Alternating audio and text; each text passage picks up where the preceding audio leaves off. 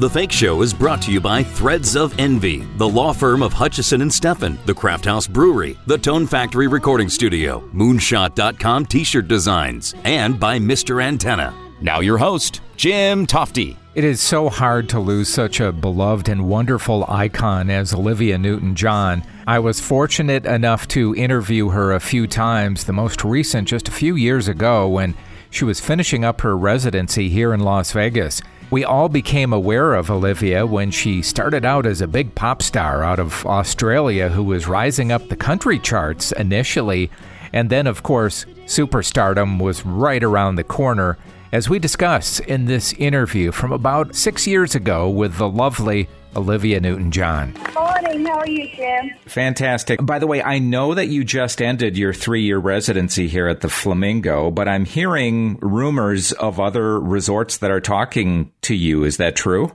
Well, my manager's talking to some people, so I don't have anything to report yet, but, I hope I'll be back there at some point doing something because I love Vegas. And you must love doing a residency versus touring, right? Yeah, I do. I love the experience of being in one place and waking up and going to the same theater. It was wonderful. It really was a great experience, and the audiences were great, and I met some lovely people there. And you ended up having a pretty good relationship with the Osmonds then, didn't you? Yeah, Johnny Marie, I've known them. Oh, gosh, I've known them since the 70s. I did their television show in those days, and we've known each other for a long time. Didn't see them very much because we were always working at the same time. They were touring when I was working and vice versa. But I love Marie and Donnie. They're great people. Speaking of television in the 70s, I just saw a repeat. It was on this week of Johnny Carson's Tonight Show where Bob Hope was on promoting one of his specials with you as a guest. I think it was like 1977 or something. And the way he promoted it was by saying, and I'm looking forward to having my very special guest, the lovely Olivia St. John. Yeah, I think he did call me that. He was a delightful man. And when my daughter was born, he went out of his way to get her a present. And he was just a very sweet person, Bob, very kind. Yeah, I was just going to say, I would imagine that was great to work on one of those specials. Yeah, it was. It was, great fortune for me. You must be very proud of having opened up the Cancer Wellness and Research Center in Melbourne. I feel so fortunate. They asked me if I'd lend my name to a cancer wellness center, a cancer center initially, and I said I would lend my name if they would include a wellness center, which has become my passion. And so, for the last more than 10 years now, it's been open. Gosh, I lose track of time. But it's open, and we have a new research center there now. And Live On, the song Live On, which is the title track of my new album with Amy Sky and Beth Nielsen Chapman, was really written for the hospital to inspire people to live on when they're going through, a difficult time or you've lost somebody. It's to give you hope and compassion and a reason to live on and be grateful. And, some of those therapies that are used at the Wellness Center are some of the ones that you used during your own recovery, true? Yeah, that was my inspiration for it, because I realized that I was very fortunate when I was going through, I had breast cancer in 92, and I had surgery and chemotherapy, and when I had the chemotherapy, I was very afraid of that. So I figured out I needed to do everything I could to keep my body healthy. So I did, massage and meditation and acupuncture. I took a lot of herbs and homeopathy, and so I wanted that for the patients. I said, if I'm going to put my name in this hospital, we have to have those things available and have a wellness centre.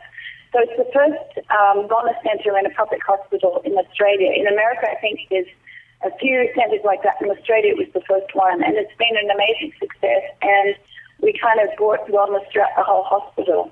When I first became aware of your music in the 70s, your first hits were really country hits, weren't they? Yeah, I was kind of not aware that there was a separate country chart, and suddenly I hit the country chart.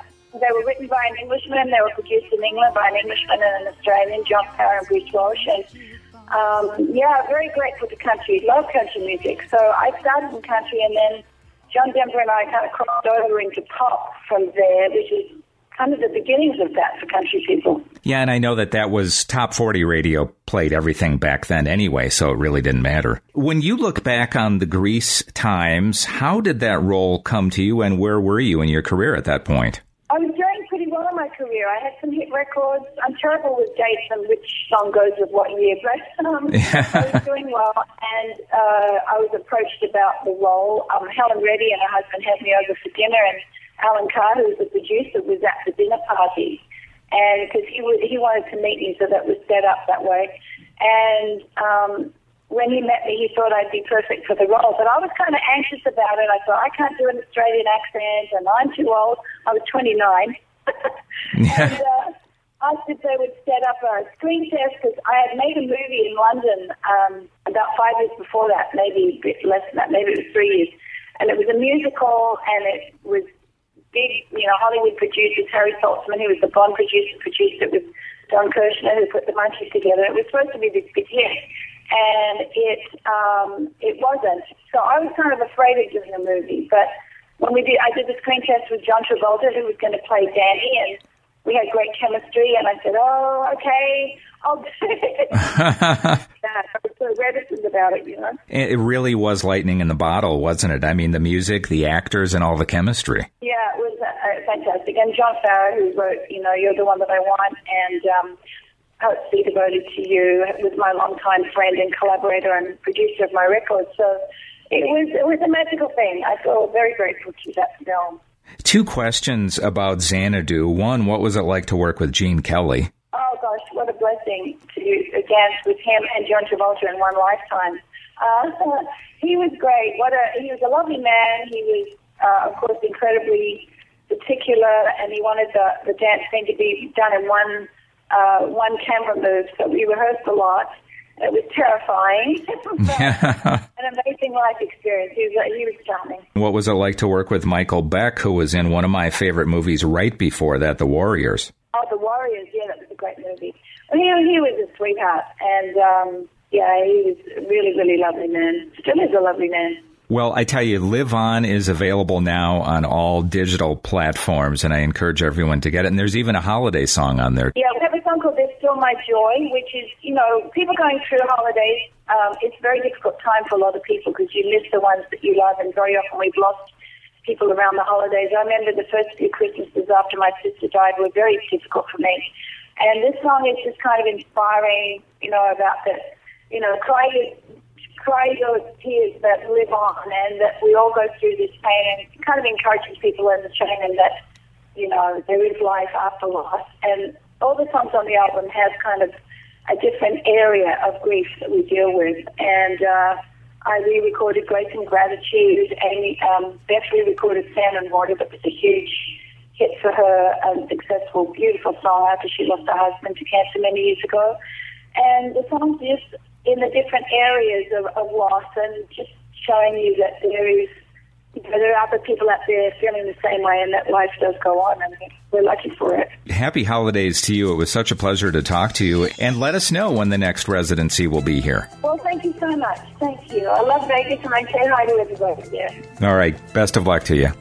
Thank you, mate. Bye-bye. Bye-bye. Olivia was such an inspiration to cancer patients who were going through what she did, and she, of course, devoted her life to helping other people with her center in Melbourne. And there has been such an outpouring of love from fans and friends, and I know that her family will continue the fight that she started. Well, that finishes this episode of The Fake Show. I'm Jim Tofte. Thanks so much for listening. Listen to The Fake Show anywhere on SoundCloud, Stitcher, iTunes, and thefakeshow.com.